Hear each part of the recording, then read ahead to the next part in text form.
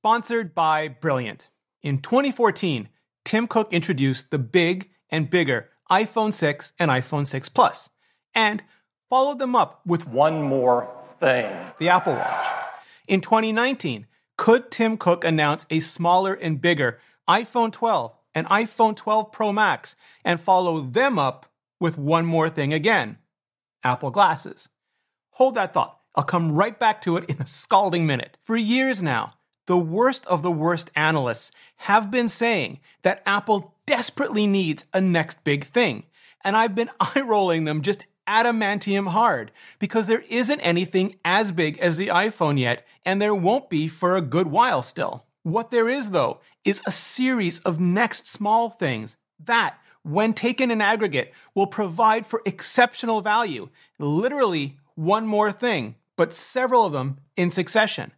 Apple Watch, AirPods, services, and if the rumors are true, at some point in the next year or several, Apple glasses. And yeah, hit subscribe so you don't miss any more videos on that. Now, there's a bunch of information already available about Apple glasses because Mark Gurman's been reporting on ROS for a while. The Starboard frameworks were accidentally included in an iOS release last year, and John Prosser just added that he heard they'll be branded Apple Glass, and starting with a price of $499. Now, I'm not here to rewrite anyone's blog post or reshoot anyone's video. No, not today, Satan. You can go read or watch that stuff straight from the original source. Because you know, like Drax, I'm never as interested in the who or the what. I want to know the why. Is Gamora.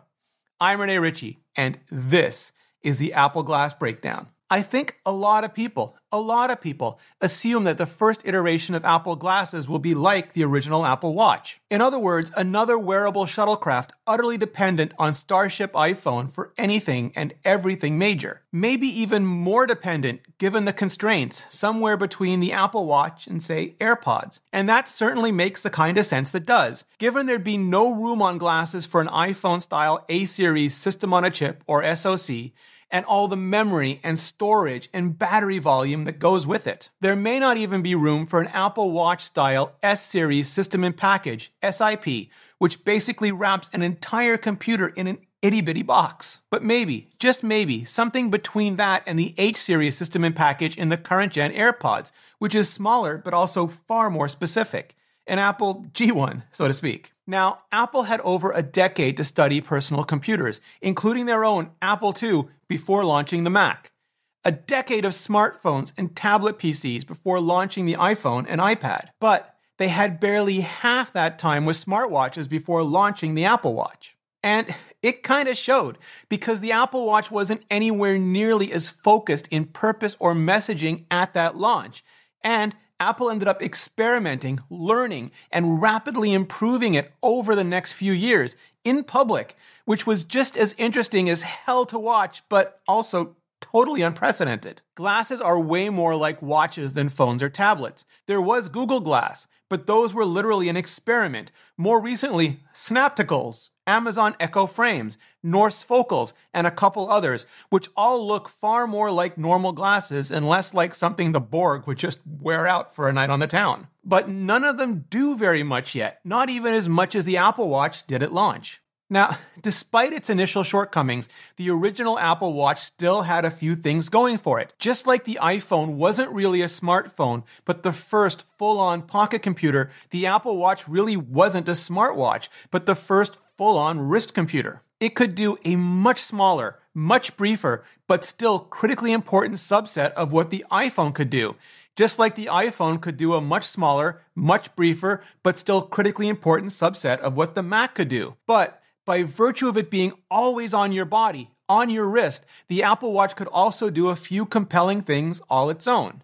Then, heart rate monitoring for health and fitness. Now, for medical as well, along with fall detection and international emergency calling. Also, and just as importantly, convenience. Just like you could use that smaller subset of important things on your iPhone without having to go back to your Mac, you can use that even smaller subset of important things on your Apple Watch without even having to reach for your iPhone. Now, what about glasses? Working backwards, the convenience part is easy. With glasses, you could do a much, much smaller subset of things, but without even having to lift your wrist and look at your watch. Meaning, zero effort, heads-up display, HUD, although not anything like what Tony Stark has in the Iron Man armor. At least not yet. As to sensors, I don't know if heart rate would even be possible, or if Apple would want to keep that exclusive to the watch.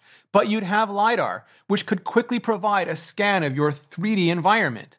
It's what the 2020 iPads Pro shipped with, and what's rumored to be coming to the 2020 iPhones Pro as well, likely to help get the system adopted, vetted, and ramped up in time for Apple glasses. Because holding up a giant tablet, even a phone, to see augmented reality layers on top of the real world just isn't cool. Having all that just painted up in front of your eyes, now that's cool. It also sounds like the Apple glasses will be just like the Apple Watch in another way. Maybe glorious, maybe terrible. They won't have an RGB camera. See, on the iPads Pro and the upcoming iPhones Pro, just like the TrueDepth cameras we have today, the back reality cameras will have not just LiDAR, but actual, conventional cameras. Those are the ones that let you take photos and videos, sure, but also let you do things like scan documents and QR codes, identify Lego models, read signs and landmarks, and do basically any level of sophisticated real-world ingestion and computer vision.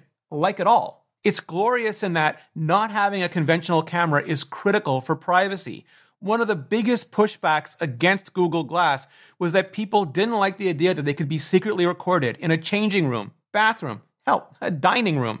And a blinking record light, again, just makes you look like creepy cousin Borg. It's terrible, though, in that without a conventional camera, a lot of the convenience of a face-mounted computer just goes away.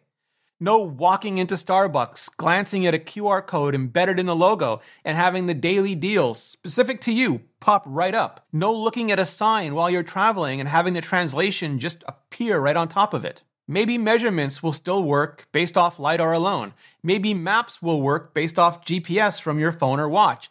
Maybe Find My will still light up for devices with U1 chips. Maybe we'll even be able to have AR characters or AR versions of new Apple products dance with our nicely occluded friends. But a lot of that sophisticated stuff, the stuff that relies on depth and image data, just won't have that second set of data to rely on, to the point of maybe not having them at all, and still having to go back to our iPhone or iPad for it. So the question is that trade-off, privacy instead of functionality, a benefit or a drawback for you? Or do you think Apple will find a way for us to have both? Let me know in the comments. For me, though, initial hardware and functionality aside, what it's all going to come down to is the experience I get when I put Apple glasses on for the first time. Limited, sure, but also whatever path is glimpsable ahead. With the Apple Watch, when they were still just a rumor, I said my killer feature would have to be convenience. Those few brief critical things they could do even more conveniently than my iPhone. But over the years, it's grown to be more. The things that it can do that no phone can, the health and fitness things, the way they save lives. I feel very much the same way about Apple glasses. I want that heads-up display, that HUD, in my life. I want it to show me important notifications more easily than even the Apple Watch can. I want it to give me walking directions in a way beyond what Apple Watch's Taptic engine can. But I also need those other features. Not taps or heartbeats or sketches, the stuff that came and went from the original Apple Watch oh so quickly, though I'm absolutely sure we'll get at least some of that in this version too. But the features no iPhone or Apple Watch can do. Maybe not the life-saving ones, but the life-changing ones. And that's key not just for us, but for Apple as well. Because for glasses to be truly successful, for them to be part of that series of next small things, that when taken in aggregate will provide for exceptional value, Apple will need you to buy them in addition to, not instead of. Just like some portion of us buy the Apple Watch in addition to the iPhone today, and the AirPods in addition to both. Apple glasses have to be literally more than one more thing. They have to be the next in a succession of several more things. When that happens, I fully expect we'll see exactly what we saw with the iPhone 6 and Apple Watch, just with the iPhone 12 or iPhone 13 or, sure, iPhone 14 and Apple glasses. And if you want to be part of all of it, check out this key puzzle on Brilliant. Yeah, seriously. Here's how it works. You have to find your keys, but your room is hella messy. As you look, your wall tiles change colors, revealing how close or far your last guess was from the keys. Even if you have no clear indication how to structure your guesses, you can still get better round after round, figuring out your strategy based on the feedback and finding your keys in surprisingly few guesses. And that kind of machine learning is going to be critical to Apple Glasses. And it's just the beginning of Brilliant's neural network course, which teaches you the most complex of concepts by breaking them up into bite-sized, understandable chunks. You start by having fun with their interactive explorations, but over time, you'll be absolutely amazed at what you can learn. For more, much more, go to brilliant.org/Rene Ritchie and sign up for absolutely free. Also, the first 200 of you that go to that link can level up with 20% off the annual premium subscription. Thanks, Brilliant, and thanks to all of you for your support. So, I think I have a pretty good idea what Apple Glass are, or Apple Glasses. The former sounds just too much like Google Glass to me, so I'm gonna keep hoping the latter just sticks. But it's still the why Apple Glasses are that's way more important to me. So, now I want to hear from you. Hit like, hit subscribe if you haven't already, and ring that bell so we can hang out and chat in the comments for the first hour right after these videos go live. And then hit up those comments and let me know, what will Apple have to deliver for you to buy the first generation glasses? And what will they have to become over time? Thanks for watching, and for more videos on Apple's upcoming products, check out this playlist right here, or here. One day I will figure out all the heres. See you next video.